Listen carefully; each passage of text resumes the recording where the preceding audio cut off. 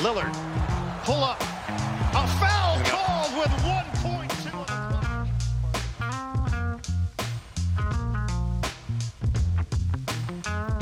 What's up, guys? Welcome to Birdwatch. I'm Christian Clark, the Pelicans beat writer for NOLA.com and The Advocate. Here today on Friday, a little before noon, a little before I veg out on my couch for 10 straight hours and watch college basketball. We're gonna talk a little bit of Pels here. Two disappointing losses to the Trailblazers in Portland. The trade deadline is also 6 days away. But first, I want to start with this. Jeff, I didn't realize until 2 days ago that we were NBA Top Shot brothers in arms. How's that going for you? You know, I got in a little earlier than some others, and I've spent way too much of my time on NBA Top Shot the last few weeks. I will admit that. There was a drop this morning that I got in, and I just opened it before we got on here, and I added another piece to my rapidly declining in value Pelicans collection with yet another Steven Adams moment. It's been quite a ride, but hey, if you are looking to pick up Pelicans players, now is the time. Yeah, the stock couldn't be much lower right now for the unless Pelicans. you're Zion. Yeah, unless you're Zion. So wait, did you purchase this on the marketplace, or did you get it on the pack drop that was this morning? Well, I actually already had this same Steven Adams moment that I picked up on the marketplace last week for like $6. Not very high, and it was in the pack that they dropped this morning that I got. So now I have two. So if anyone's looking for a Steven Adams moment, get at me. I tried to get in on the All-Star pack drop this morning. I think there were 36,000 packs. I was number 95,000 in line, and nice. I immediately jumped out of line because I was like, this isn't happening for me. And I was texting a friend who lives in Washington, D.C., and he was like 200,000 in line. So, I was sitting there feeling like pretty bad for myself. It's like, oh my God. Wait, you were 95,000? Yeah, I was 95,000 in line. I was 12,000. So you got in on the All-Star pack drop? Yes, that's where I got my Steven Adams. And the All-Star, so there was one rare moment in there, or for each pack had one rare moment, and I got Rudy Gobert, which is objectively the worst possible outcome of all the All-Star players. Was it a Rudy Gobert screen assist? It was a dunk. I didn't even watch it. I was just like, God damn it. But I did get a LeBron moment in there, so that'll make it worth my while. You don't sound like you understand how lucky you were to even get in on that pack drop. Oh no, I do. Okay. I tried to get on one the other day, and I was like 230,000th. Okay. So. It's not easy right now. It's No. not easy at all. Nope. But I've also kind of have it said, I've been doing it long enough that I don't put money in there anymore. That's kind of how I justify it to myself, is I've been in enough drops that I have enough equity built up that when they because this drop this morning was $229. That's the crazy part, is there was 200,000 people waiting to spend $230. And I justify it to myself by saying I'm not putting any more money in. I'll sell some cards and just get enough money in that account that if I do get it, I can just spend that kind of make-believe money that I have in there already. And that's what I did. So it makes you feel better about it. And I didn't sell my my crown jewel Kyra Lewis rookie moment. I still have that. So after learning about this a little bit, I wrote a story about it last week. Talked to Josh Hart a little bit about it, who's super into it.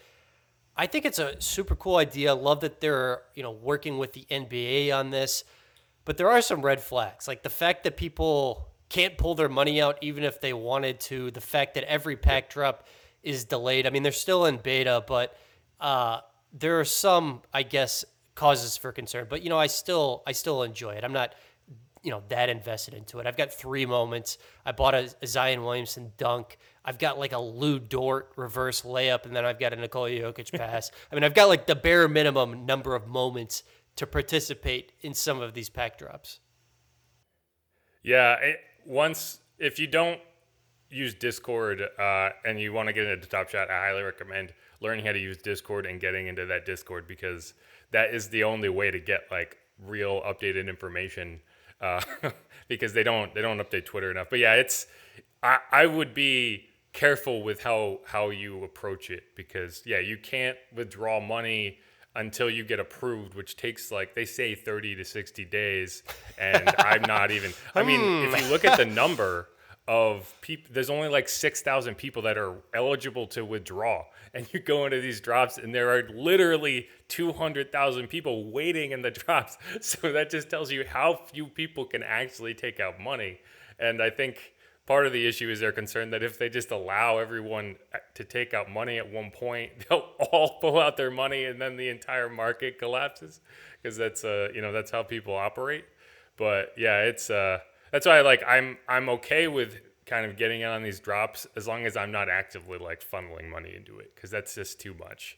And we should probably, in case anyone's listening to this, they're not all $200. There was one the other night that was $9, which is much more gettable. Gettable in terms of paying for it, not in terms of getting one.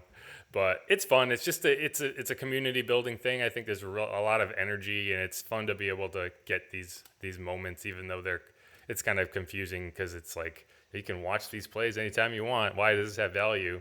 And the answer is it has value because people have decided it has value. Because that's right. Everything. That's how money works. And I feel like, the counter to people who are skeptical of NBA Top Shot is, well, I can just go on YouTube and watch this highlight for free. And what people say to that I've heard is that's the equivalent of, getting like an NBA or an NFL trading card and just photocopying it and walking around with it and saying, I've got this trading card now, right? I mean, do you feel like that's the right... Like cutting a picture out of a magazine. Do you feel like that's the right analogy? Yeah, it can get really kind of tedious and complex to explain when you kind of dive into the blockchain elements and the all of that. But yeah, I mean, there's just an intrinsic value in owning something, and there is a limited number of what you can buy, and that's always going to create a market underneath something. And that's not the case with a video that you can watch. The fact that it's officially licensed by the NBA. If this was a random company doing this, if this was Topps, that would be different, because there is no physical item in your hand. But that's not because the NBA is backing it, and it's Dapper is the crypto company that they're working with. Like that's where you kind of get that value added. And Josh Hart is a great example, because part of the reason this has blown up recently is because the players themselves are really getting into it. And Josh is kind of a nerd in its own right, so that he's the poster child for someone who would get into it. He's the big gamer, and he plays World of Warcraft and all that, and so this is right this is right in his lane. But yeah, I think that's been the cool part to watch, is the kind of the players. Like Zion was asked how one of his dunks went for like $17,000, and he was like, wasn't even my best dunk. And that's kind of the fun part of it. Yeah, there was a funding round, and there were like 6 NBA players, Tyrese Halliburton, Andre Iguodala were among that group, who put in like a couple $1 million. So like a couple of these guys have even participated in like a pretty serious funding round.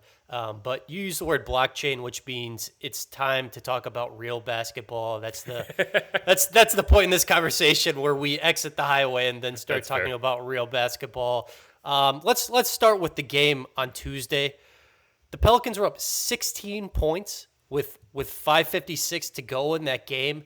They're up 17 points. NBA teams that had a 17-point lead or greater in the final half quarter of a game were 236-0 this season prior to Tuesday night. The Pelicans managed to fumble it away. That was just gutting. I mean, that was awful. They had, 9-10 chances to completely close the door on the Trailblazers. They couldn't do it. I mean, what to you was the worst part of those 6 minutes? The fact that I could see it coming from so far away. I don't even think there was a specific moment. You probably could say the free throws were the most brutal part of it.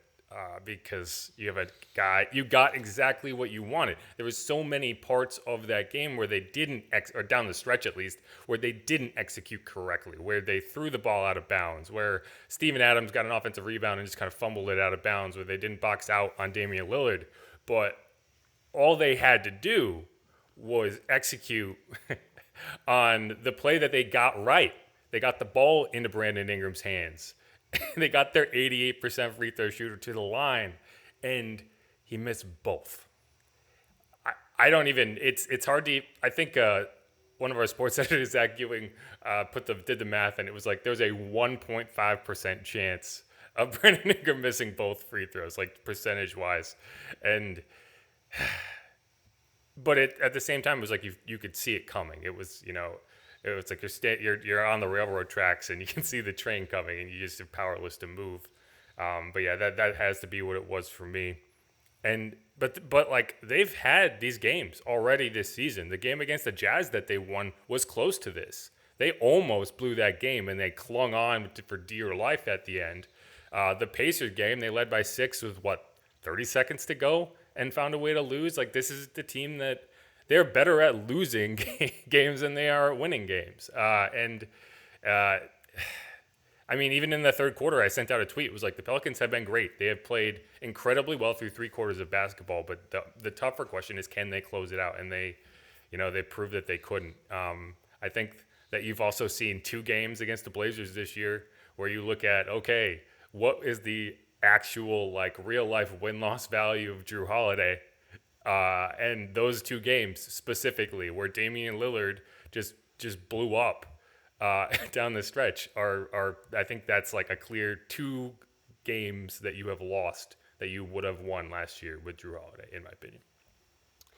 Yeah, the Ingram missed free throws were gutting. I mean, like you said, that's exactly who you want in that situation, and the fact that he can't deliver, I mean, was really, really disappointing. I mean, it was a classic example of a team snatching defeat from the jaws of victory. I mean, is just brutal. I know, the part Stan Van Gundy liked the least was the play where they forced a 3-point miss. Like Dame drove, kicked it out, they missed the 3. And then there's 3 Pelicans and Dame Lillard around the basket, and somehow Dame Lillard, 6'2", comes up with the offensive rebound. Brandon Ingram, Zion Williamson. I can't remember who the third player was standing right there, but it's like, how do you let that guy get the offensive rebound in that moment? He kicks it out to Gary Trent Jr. Bam, hits a wide open 3. That cut it to 4 with like 3:30 to go. That was the play where I was like, that made me sit up in my seat, like, okay, like. I was maybe a little bit nervous. That was the play I was like, oh God, like they can really lose this game. That's just a play you have to make. I mean, you have to make that play in that moment. I mean, I think they'll win the game if they just get that offensive rebound. Anytime you blow a lead like that, there's at least 5-6 plays that if you made them, you would have won, right? And that's the amazing part is every single one of those had to happen. The Blazers made 31 of 31 free throws and won by 1 point. Think about that. So I threw this up. Tuesday before the game. I pointed out that like if you just look at offensive rating and defensive rating, the Pelicans and the Trailblazers are almost identical. I think they're 1 spot away from each other in each category. I don't know if that's still the case after those 2 games, but like.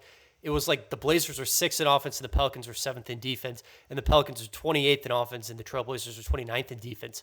Well, how is it then that Portland had, 7 or 8 more wins or whatever it is? How is it that Portland is going to be in the playoffs this year and the Pelicans are going to look like they're going to be a lottery team yet again?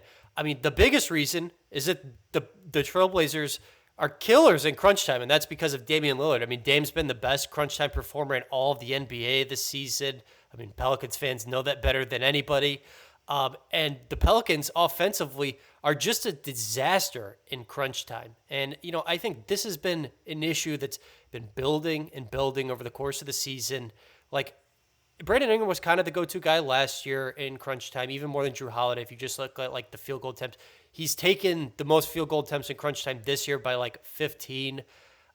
Something needs to change. I mean, Stan Van Gundy acknowledged it after the game Tuesday that, when the game does slow down, that the crunch time offense needs to flow through Zion a little bit more. Like, I think, like, frankly, that should have been obvious for a while now. I thought after that win against the Celtics, when they did play through Zion a lot at the end of the game, they won, that I figured, oh, this is the template for how they're going to play late and close games, and they haven't done that exactly. Another thing Stan Van Gundy talked about was just, the pace stalls out a little bit. I mean, I think part of that's natural, but part of that you have to fight against that and try to play fast and swing the ball to side. But, I mean, they've been an awful crunch time offense all season, and I mean, that's kind of, what cost them really Tuesday. Yeah, one thing that's kind of stuck out to me is it seems like there were games where they go to Zion and they try to hammer Zion in the second half and down the stretch, but those seem to be the games that they're behind is when they fall into that. When they're ahead, it seems like it's Brandon Ingram's show for whatever reason that is. And that's what happened against the Blazers the other day. Last night in a much different game, a much more low-scoring game, they were behind. They were trying to come back, and all of a sudden it was Zion who did that, and he almost got them back in the game. I have very strong feelings about that block that was overturned into a charge. I thought that was a terrible, terrible call, and it's just a small guy falls down, big guy gets the foul type call, and that completely changed that game. They turned a three-point play into an offensive foul, and then CJ came down and hit a three on the other side. Huge swing. I think that was the end of the game right there, but you can see these types of games where they just differ. Like Miami earlier in the season, very similar scenario. They were down big. All of a sudden, they start going to Zion. He brings them back in the game. They can't get over the hump. And there have been a handful of games like that Celtics game, for instance, where they don't kind of shift to that until they're behind. They don't seem to feel like Zion is a closer in games where they're ahead. Whether that's a conscious decision or kind of a subconscious, like, okay, we have a little wiggle room. We can get a little more fancy here. I don't know, but I think there's a pretty clear trade-off in how they play with a lead and how they play when they're behind. Yeah, that's interesting. I mean, they just have. I mean, I think we've seen them, learn to play together better over the course of the season. The ball movement is a lot better. I think they know each other's tendencies better. I mean, they had 38 assists in back-to-back games there. Earlier this week, but there are those instances when they get stagnant, and that's when they get into trouble a lot. I thought Zion had some pretty interesting comments after Tuesday's game. When he's asked about the late game struggle, he basically said, I'm paraphrasing, everybody's heart's in the right place. Like, they want to do the right thing, but they're just not doing the right thing. And this is kind of my read on it. This is just my opinion.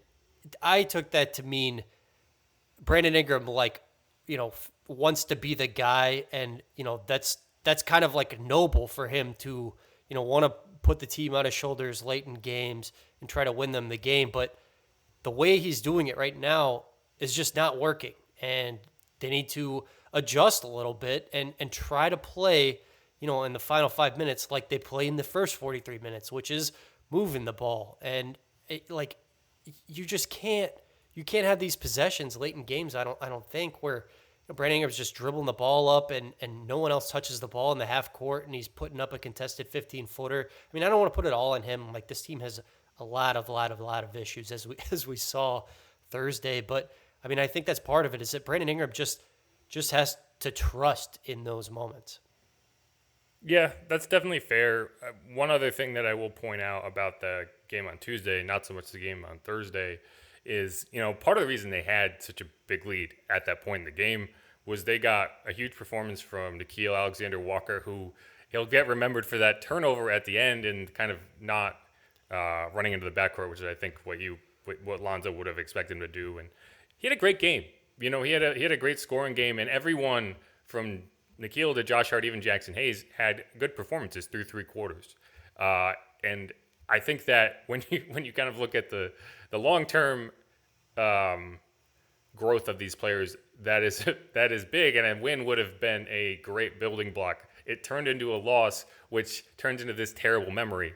And I think on a road trip, that's hard to get over, and I did not expect much on Thursday. And how many of those have there been this year where, that game and the Indiana game really come to mind as how in the world do you lose these games? I mean, you've almost put away like pretty good teams, and you just can't make that final play. Like at some point, man, that just becomes who you are. I mean, it's just so disappointing if this continues to happen. I mean, Stan Van Gundy, like he looked out of answers after that game Tuesday. Like it was, I don't want to say it was funny, but like the camera flashed over to him after Nikhil fumbled the ball out of bounds, and like he just had this look on his face where it's like, I mean, like what are we doing? Like I don't maybe slight bemusement. Is that the right way of putting it? Exasperation, like. Yeah, because it wasn't it wasn't even a surprised look. It was like, yeah, of course that would happen. It's us. I did question in that moment the decision to advance the ball, because when you're trying to score, I think advancing the ball is a huge benefit. Obviously, you don't have to bring the ball up. When you're just trying to inbound the ball, I almost think getting it in the backcourt is easier. I don't know. That's a very hindsight is 2020 type thing. But yeah, it's Stan is has aged 20 years, I think, this season. This has been a tough go. And I think he sees what a lot of other people see, which is like there are these flashes, there are these moments where you're like, wow, this is a team that should be in the playoffs. It should be a competitive team in the West. And then you have this fourth quarter where you remember exactly why they aren't. And I don't know. I know we're going to talk about the trade deadline. I've had a few people say, well, chemistry. And it's like you don't get to talk about chemistry when the team is performing and dropping games in the way they are. Chemistry is a luxury for the good teams to worry about, not the teams in the Pelicans situation. Yeah.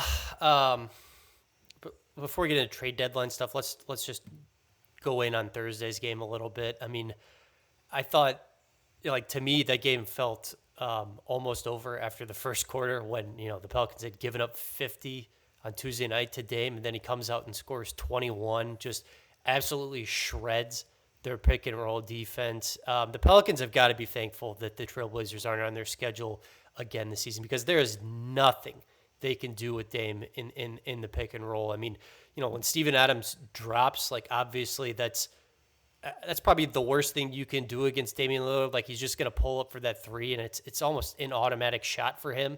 Like Dame is probably the second worst matchup for the Pelicans in the entire league. I would say like maybe Steph Curry, like guys who are just, can pull off like the pick and roll from deep like that. Right. And then when Steven Adams, stupid deep, like yeah, they can run that screen so high that, for Steven Adams to jump out on it, you're giving that roller so much space. If it was anyone more athletic than Enes Kanter, it would be an automatic layup, probably. But yeah, they did it 3 times in a row at one point in the first quarter, and it worked all 3 times. Anyway, sorry. And then when Steven Adams gets up, I mean, like Dame is still getting around him. I mean, it's like if you're dropping and he's killing you, but then you're getting out and like trapping him and he's still killing you. I'm just not sure what there is to do. I mean, now they did play better defense over the last 3 quarters on Thursday. I mean, we should say that. I mean, really, their issue in the last 3 quarters was they couldn't make a shot. But, I mean, Steven Adams just has a really tough time against Dame in the pick and roll. And, I mean, I've almost felt like in those 2 games, like, man, Jackson Hayes is the better option to defend the pick and roll, which seems crazy considering where we were 2 weeks ago. Yeah, I think I mentioned this, I want to say after the last time they played the Blazers. I could be wrong. It might have been a different game. But I actually think that Jackson Hayes as a perimeter help defender is the best option you have in those situations. If he can get to the point where he's only using his like natural athletic abilities correctly, you're at a way, way higher baseline with Jackson Hayes.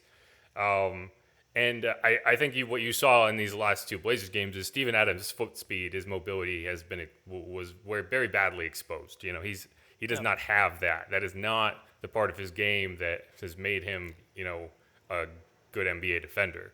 And the Blazers just ran that to death. But yeah, I think when that's how you're being attacked, Jackson Hayes actually has a much better time dealing with it, because not only does he have a bit more speed and athleticism, he's got that length that he can lag back off of that. He doesn't have to jump out on the screen. He can still contest the shot. And that's, when they were able to slow Dame down a little bit, that's what was happening, is he was forcing Dame to actually shoot over a hand and not jumping out right off the screen, which helped a little bit. And I actually, you wrote about Jackson a few games back. He obviously has his stretches where he just looks completely lost. But I actually have been, I don't want to say impressed, but mildly encouraged by what I've seen from Jackson in terms of just kind of, not making the same mistakes over and over again and getting in the right spots, especially on the defensive side of the ball, over the last few games for him. So, all the negative things I'm going to say today, I think that's one positive thing I can say, is I think you are seeing some growth from Jackson Hayes, which is at least nice. No, I mean, I agree with you. I think he has improved since he basically got benched there for most of February.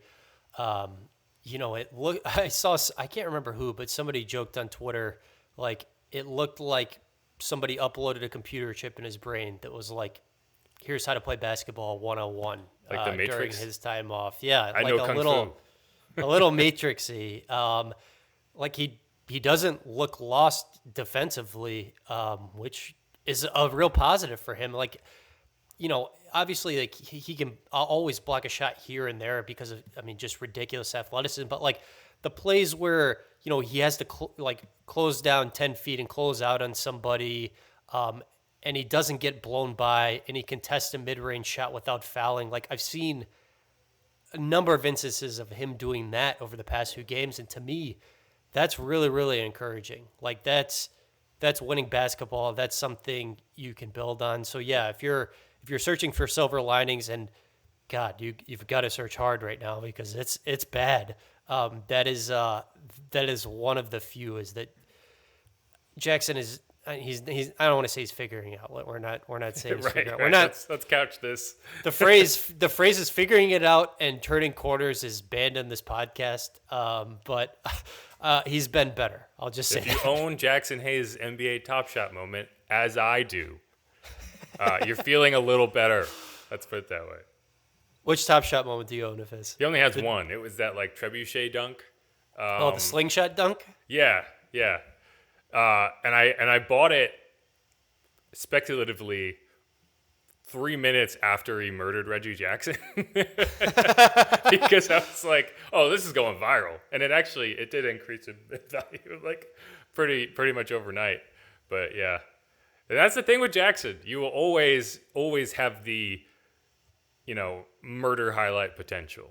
And that there is some, there is fun in that, whether it comes in a win or a loss. It's always fun to see. So he's got the floppy hair. He's a fun guy. I want him to play well because I want to see him out there. Yeah. Sideshow Jacks, baby. That was such a weak technical too. Come on. If you see a dunk like that, let the guy have fun. All he was doing is tapping his head. That wasn't Randy Moss mooning so anybody. The best part was I'm pretty sure that was a charge, but it was such a good dunk that they just let it go.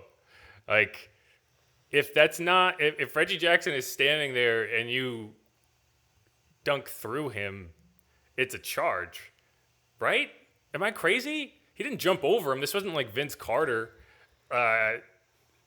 Anyway. No, that was not a charge, Jeff. Because the dunk was so good. That's the only reason, right? By rule, that's a charge.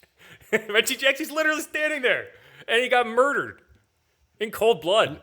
And then you know where that's not a rule? You know where that's not a rule? My rule book. It's not a charge. If the dunk is good enough, fouls don't count. I agree. Yeah. I think that's a healthy rule for the NBA. That is a healthy rule for the NBA. Okay, so the Pelicans are 17-24, tied with the Thunder. They're 3 games out of 10th place with 6 days remaining until the trade deadline. I mean, just purely looking at where they're at in the standings, I don't know how you could feel anything other than they should be sellers at this deadline. I mean, it's just hard to imagine, how they could be buyers when things are like this. There were some interesting comments made by LeVar Ball on Thursday in a radio interview in Los Angeles. It was funny. It got picked up by Clutch Points, and Clutch Points kind of got it wrong. I went and listened to the interview, and LeVar wasn't really saying Lonzo hates New Orleans and he doesn't want to be here. LeVar is saying that LeVar, was dissatisfied with the role Lonzo has, playing more off the ball in the half court, which, I think you could counter by saying, well, he's arguably playing the best basketball of his career right now. The Pelicans have been the number 1 offense in the NBA for almost a 2-month stretch, this and that. I normally try not to even listen to LeVar Ball. I think players and their parents, they're separate things, and parents are just kind of irrational. That's just what parents do, even from 6th grade basketball on, so I don't know. I wrote about it, but I tried to give it the proper context. But anyway, LeVar Ball said a thing, but where are you at on Lonzo as we approach this deadline? He's playing a lot better since he sat down for those games in January. What do you think will happen? And if you were David Griffin, what do you think should happen here? Well, first, yeah, I think what the interpretation I had from LeVar's comments was basically he's kind of annoyed that Zion has the ball in his hands as much as he does. He's not a fan of point Zion. He wants playmaker Lonzo, and that's always been the case, so I don't think that's anything shocking. It's honestly the most shocking thing is we haven't heard this more, right? This hasn't been something we've seen headlines about every day, but I digress. In terms of Lonzo, I've said this from the beginning, which is I approach NBA trade deadline and NBA trades as kind of a stock up, stock down type valuation, where if you were planning to trade Lonzo Ball, it doesn't matter how he's playing now. All that means is you have the opportunity to get a better return than you did before.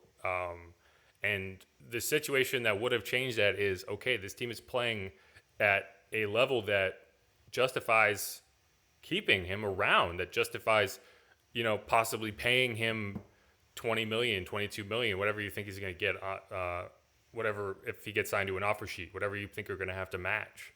And I just don't see that. I don't. Like I said earlier, chemistry is a luxury that good teams have. When you are a bad team, you don't get the luxury of worrying about your team chemistry when you're going to be in the draft lottery.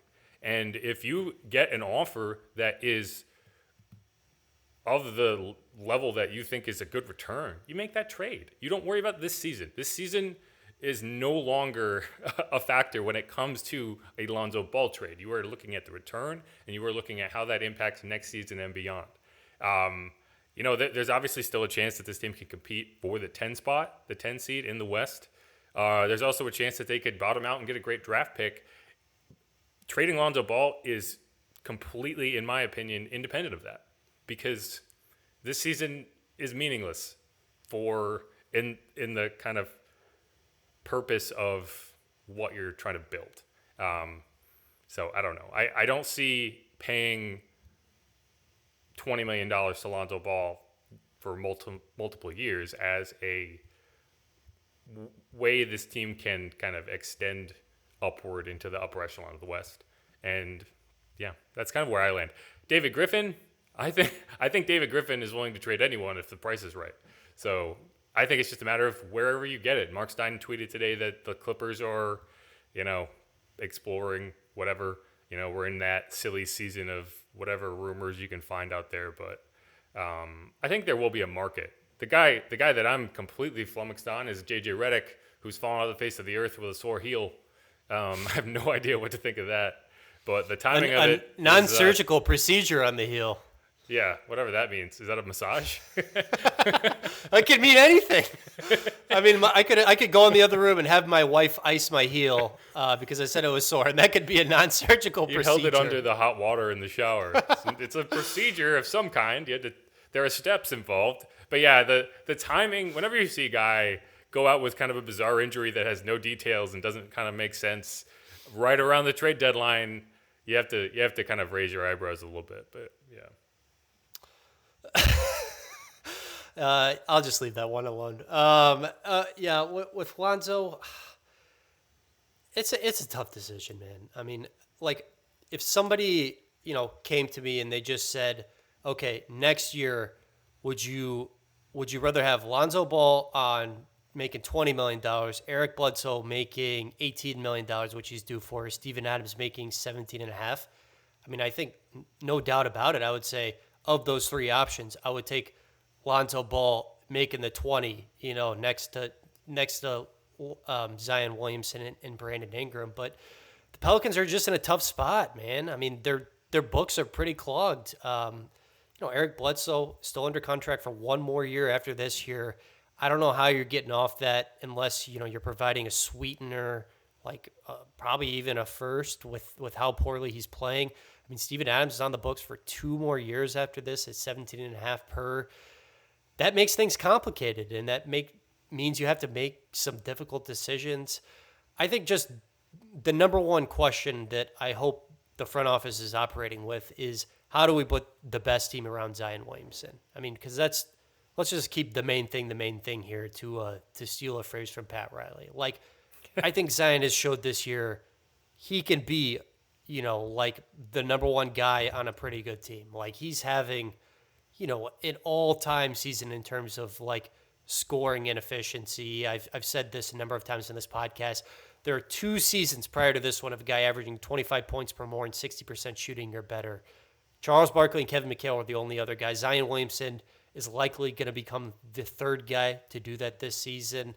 Like, what you have there is great and real, and you should just be trying to put the best pieces around that however you see fit. And, part of me is thinking that, like, Lonzo kind of fits next to Zion, but part of me is also thinking, like, well, you can't have your books completely clogged for a bunch of guys who've showed, like, they're just going to lose together.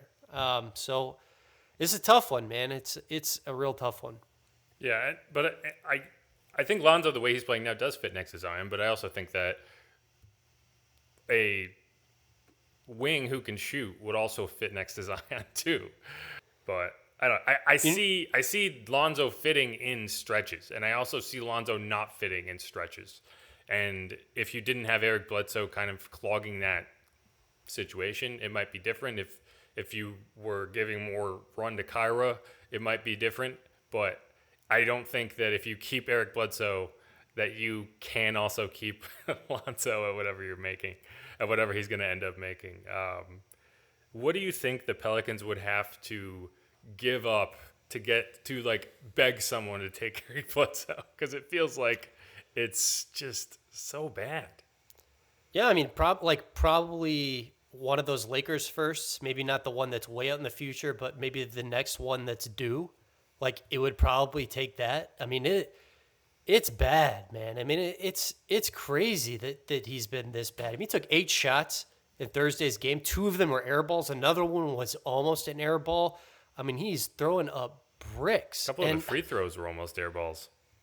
And I don't even know how much of it is a lack of a confidence thing. I mean, I think it's certainly part of it, and how much of it is, just him being invested in this situation. I mean, there are times when it doesn't seem like he's all the way there, but, I mean, that is an absolute disaster right now. And, like, there are just nights when things are so hard for Brandon Ingram and Zion Williamson to score the ball because no one, respects a lot of the outside shooting around them. Like, when those guys were trying to attack Thursday, I mean, the paint was just clogged. I mean, there was really nothing for them to do.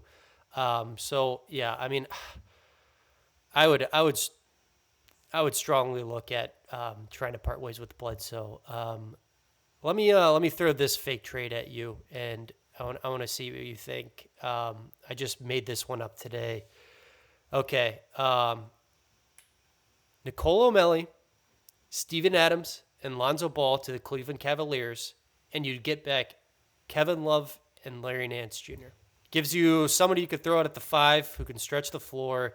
Larry Nance gives you some depth at, like on the wing. You can like run them out in small ball 5 lineups a little bit. I mean, you could have lineups of like Lonzo, Brandon Ingram, Zion Williamson, Larry Nance, Kevin Love, or I don't know. I mean, it makes you a little more versatile, gives you a little more shooting.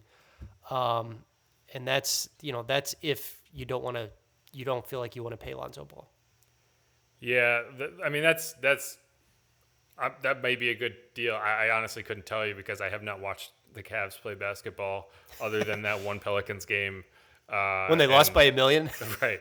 And Kevin Love, I feel like what has happened with Kevin Love? I feel like he hasn't played basketball in like 3 seasons. So that's another question for me. But yeah, I mean, I think that's the type of deal that you should be looking at when you're trying to build around that. Teams that have a lot of these, I always go back to the Celtics. The Celtics are overloaded with, wings who can shoot, and they have this logjam. The Hawks are another team that would make sense to me. But, I think there's a team out there that you can work something out, and it's just a matter of figuring out what it is and, trying to get them to part with the amount of assets that makes it worth your while. But I do like Larry Nance. I like his dad. I like him. Another gamer for Josh Hart to pal around with, Yeah, I mean, if you're already this bad on defense, this is kind of my thinking with this trade. Like, why not just like try to go all in on offense? I mean, I just don't see any way like this defense is getting fixed with this roster. So why not just push your chips in and try to go all in on offense and like at least make this a little bit more fun because, man, no one's having fun right now. I mean, this is just miserable. You can just tell. Jeff, we shouldn't spend any more time on this March Madness Friday talking about this miserable Pelicans team. Go get out of here and watch some games, man. I think that was good. We shouldn't spend any more of this March Madness Friday talking about March sadness. No, we should spend it watching games and foolishly buying Top Shot moments. But I should add, Christian did not fill out a bracket. He's one of those people. He watches it purely for the love of the game, like a nerd. No, that's not it at all. Honestly, this NBA season is frankly just kicking my ass. I mean, there's just a lot of games, man. I mean, it's a lot of games. I'm getting worn down a little bit. I will say though, like every March I look forward to it because my birthday's in March. Me and Anthony Davis get a year older, and we share a birthday. March 11th, which was also the anniversary of the NBA not being a thing. But and then like the NCAA tournament is probably my favorite sporting event of the year, just from start to finish. And it didn't really settle how much it depressed me to not have that last year until this all kind of got started. And I was watching, what game was it? Drake and, who's the other team? Wichita State yesterday, I think. And it was just nuts. It was a nuts basketball game. And I was like, this is the best thing.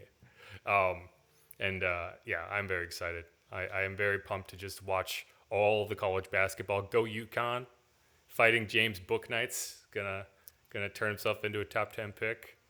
Are you gonna watch future New Orleans Pelican Cade Cunningham tonight? I probably will. They're playing who? Liberty. Yeah, I'm gonna watch a game and try to get a read on how he'll fit into the Pelicans front court. So we'll see. Things go like they are. They could be getting there.